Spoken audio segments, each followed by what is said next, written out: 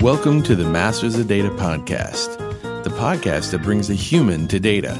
And I'm your host, Ben Newton. The world of startups moves incredibly fast, and I, for one, have found that venture capitalists have a very unique vantage point from which they can synthesize a really deep understanding of what innovation is actually going on. That is literally part of their job. Our guest in this episode, Sarah Guo, is a partner at Greylock Partners, a venture capital firm in Menlo Park, California. In only 5 years with Greylock, Sarah has already cemented a reputation as a savvy operator that understands what it is entrepreneurs go through and also maintains an impressive network of relationships beyond the C-suite that give her unique insights. I interviewed Sarah on the floor of Sumo Logic's user conference, Illuminate. So without any further ado, let's dig in.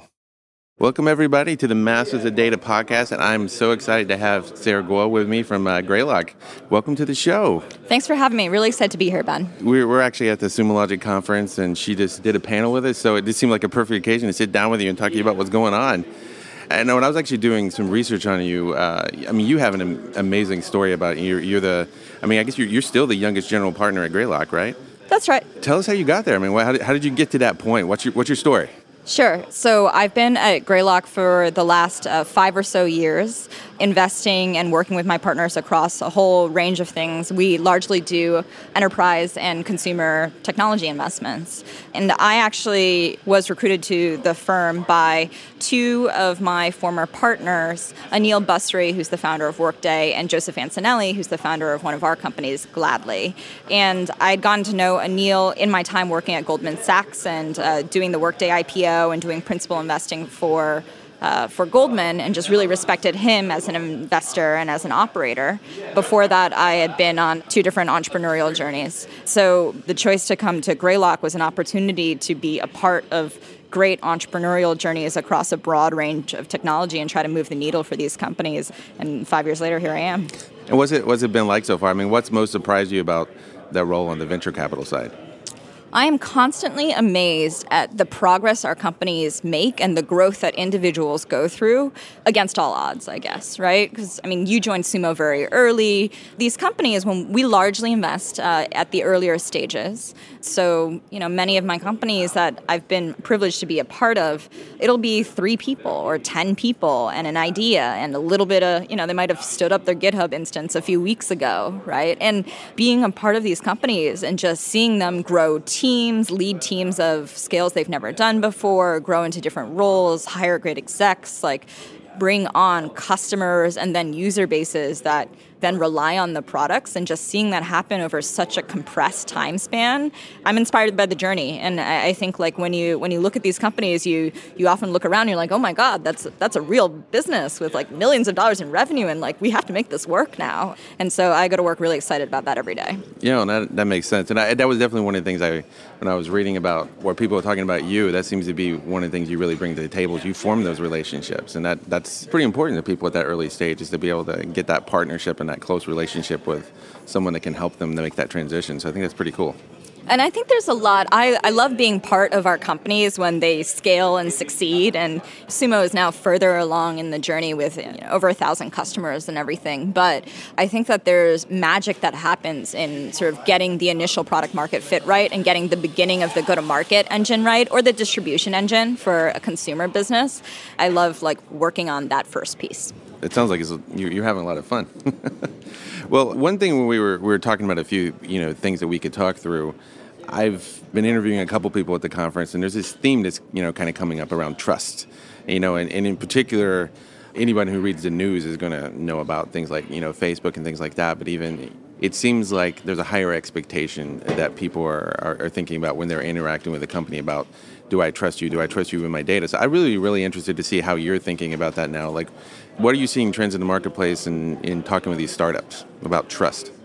So you could have labeled me a cynic in terms of consumers caring about privacy, data, and trust previously. I would have said, organizations that serve customers need to do this for risk reasons, for principles, for regulatory reasons, but not that many consumers would have made the decision of who to do business with based on trust and what you did with their data. And I feel very differently about that now. And I think there have been a few watershed events in terms of people just understanding how much data is being collected in order to serve people digitally today.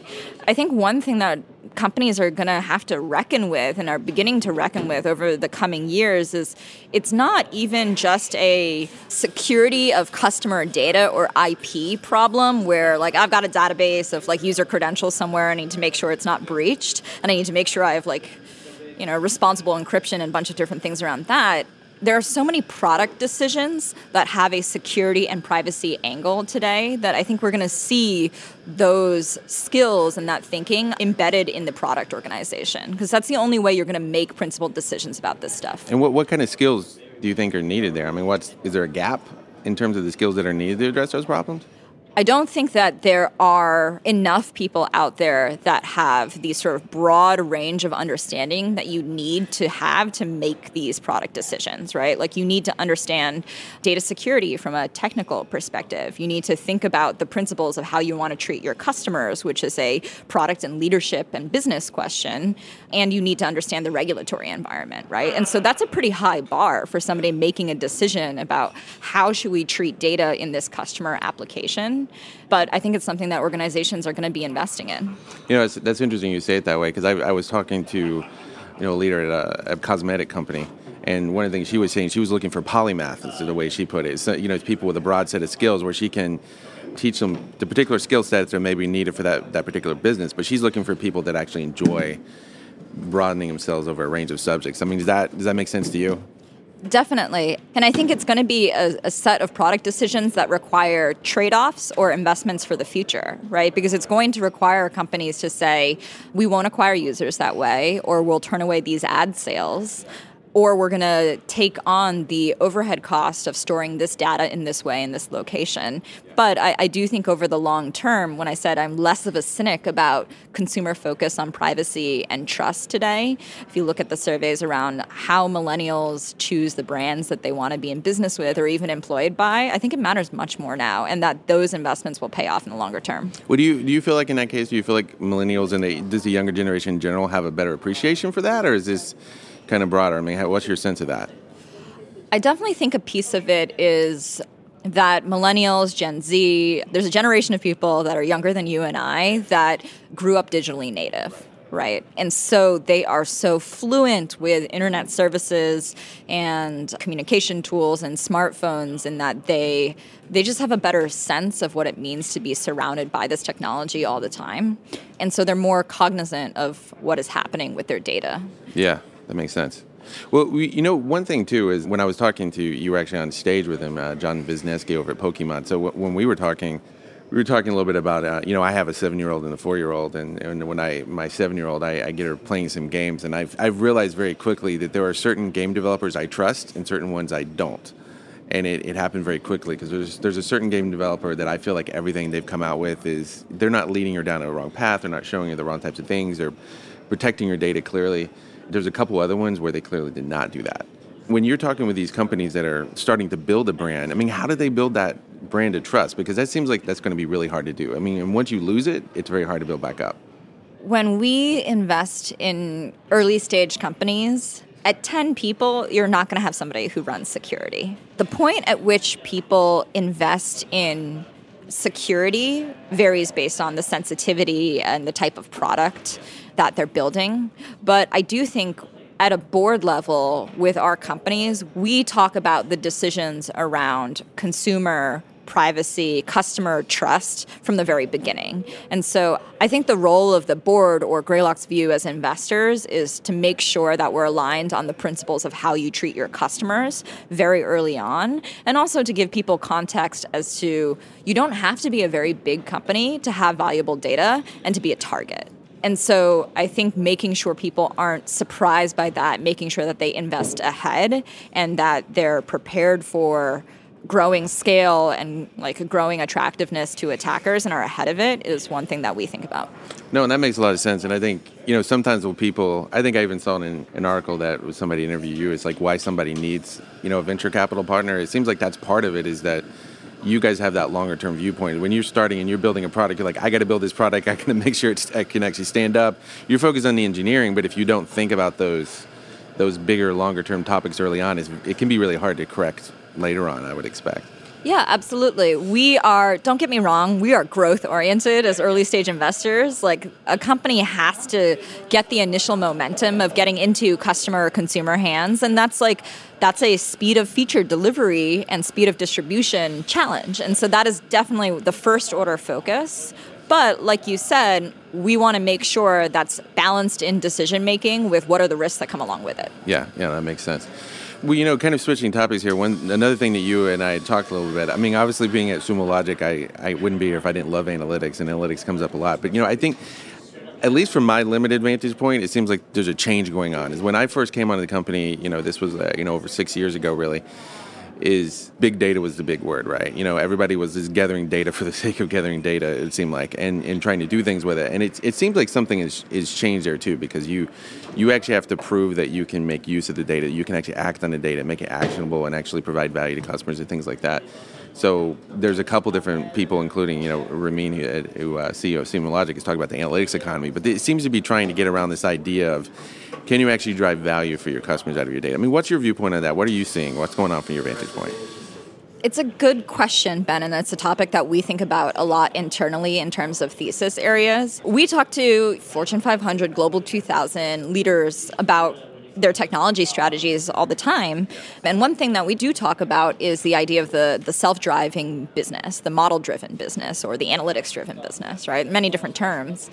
And I think one of the reasons everyone is paying attention, and one thing I hear from our partners from our corporate partners is like, I don't want to get Amazoned or Ubered or Netflixed, because you see these full stack companies that have a great data stack that allows them to deliver new customer experiences that drive incredible growth or margin in a way that traditionally businesses can't compete with. And so we'll both invest in businesses that have some sort of thesis around consumer or customer data collection that's going to drive a better, smarter experience or better margins. And on the other hand, think about the different ways to enable all of the huge organizations out there today with those customer bases and with those relationships to accelerate their journey toward that self-driving business. The challenge, like you said, is people have had a lot of technology leaders have had a less than optimal experience with building out big data infrastructure, and it's just a really hard challenge, right? Like if you're a 100,000 person organization that has grown by acquisition and has really old infrastructure and important systems on mainframes, like how do you get there? There's a lot of work involved, and I think like we will invest in data infrastructure companies that are really innovative in helping people fight the good fight to get to that data platform. But I also think that it's important to look for different ways where customers can get to that value faster, because the pace of change and competition in business is like the next internet and AI first company is not going to wait for a Global 2000 company to do like 6 years of data infrastructure build out to compete with them. Well, and I mean, things are moving so fast. I mean, I actually have the time. I mean, that's part of the thing. It's like, I mean, we're only talking about 5-6 years since big data was the big term on the street. Now you barely hear it anymore. So that's really hard to plan for, I would expect, for these larger companies. I mean, it's very hard to move that fast, even for a smaller company. Definitely. One thing we think about when we invest in companies is something I also think like large company practitioners should think about, which is how do we compete in terms of agility? Like one of the core things I look for when investing in an early stage team is pace of iteration, because your initial product thesis is more than likely not going to be exactly right? And part of it is not even like people have the wrong idea. It's the environment changes so fast, like you were talking about. If you think about what has happened just in application and infrastructure monitoring for the last decade, a lot has happened, right? The observability movement has happened. And any fertile market that you look at is going to go through that pace of change. And so we look for founders that are going to keep up with it. They're going to have smart, like fundamentally interesting ideas from the beginning that are secular, like cloud is a thing, but also to react to that environment with their product. Yeah, no, that makes sense. Well, I mean, to wrap up here, so part of, I would expect a big part of your job is to stay on top of the current wave and know where the next wave is going to be. So where are you looking that you think that people aren't really looking at? I mean, where's that next wave that's just starting to build up that's really we're all going to be talking about in the next 3 to 5 years? One area in venture capital that I think has been a little bit neglected because people are afraid of the pace of adoption is like sort of real world vertical businesses, right? So that could be anything from construction to manufacturing to real estate to finance and banking and insurance. And all of these areas, often these businesses they're not finance, but many of these industries are slower adopters of new technologies for regulatory and structural reasons. So a lot of VCs are afraid of investing in companies that sell into these categories. But I do think there's a sea change both in leaders in these businesses that understand the opportunity of like what is going to be available in the future with data, AI, IoT, and how quickly they need to change their businesses. And it's going to be a challenge for them, but like I guess one point of view would be in any of these industries, and I'm particularly interested in like pharma and biotech, you are going to see people make dramatic business model changes and make dramatic technology investment changes because that is now going to drive their business and the leaders understand that. I would also say that in any of these areas, there are vertical companies that are trying to attack the entire problem with an interesting technology angle, which is a more challenging, I think, initial build in terms of figuring out how to deliver the entire stack of value quickly, but is another path that like I'm definitely interested in terms of the reinvention of some of these industries that have been less touched by technology. No, that makes a lot of sense. Well, Sarah, thank you so much for taking the time to come on the podcast, and I look forward to keeping up with what you do next. Thank you for your time. Great to be here. Thanks, Ben. Masters of Data is brought to you by Sumo Logic. Sumo Logic is a cloud-native machine data analytics platform delivering real-time continuous intelligence as a service to build, run, and secure modern applications. Sumo Logic empowers the people who power modern business. For more information, go to sumologic.com. For more on Masters of Data, go to mastersofdata.com and subscribe. And spread the word by rating us on iTunes or your favorite podcast app.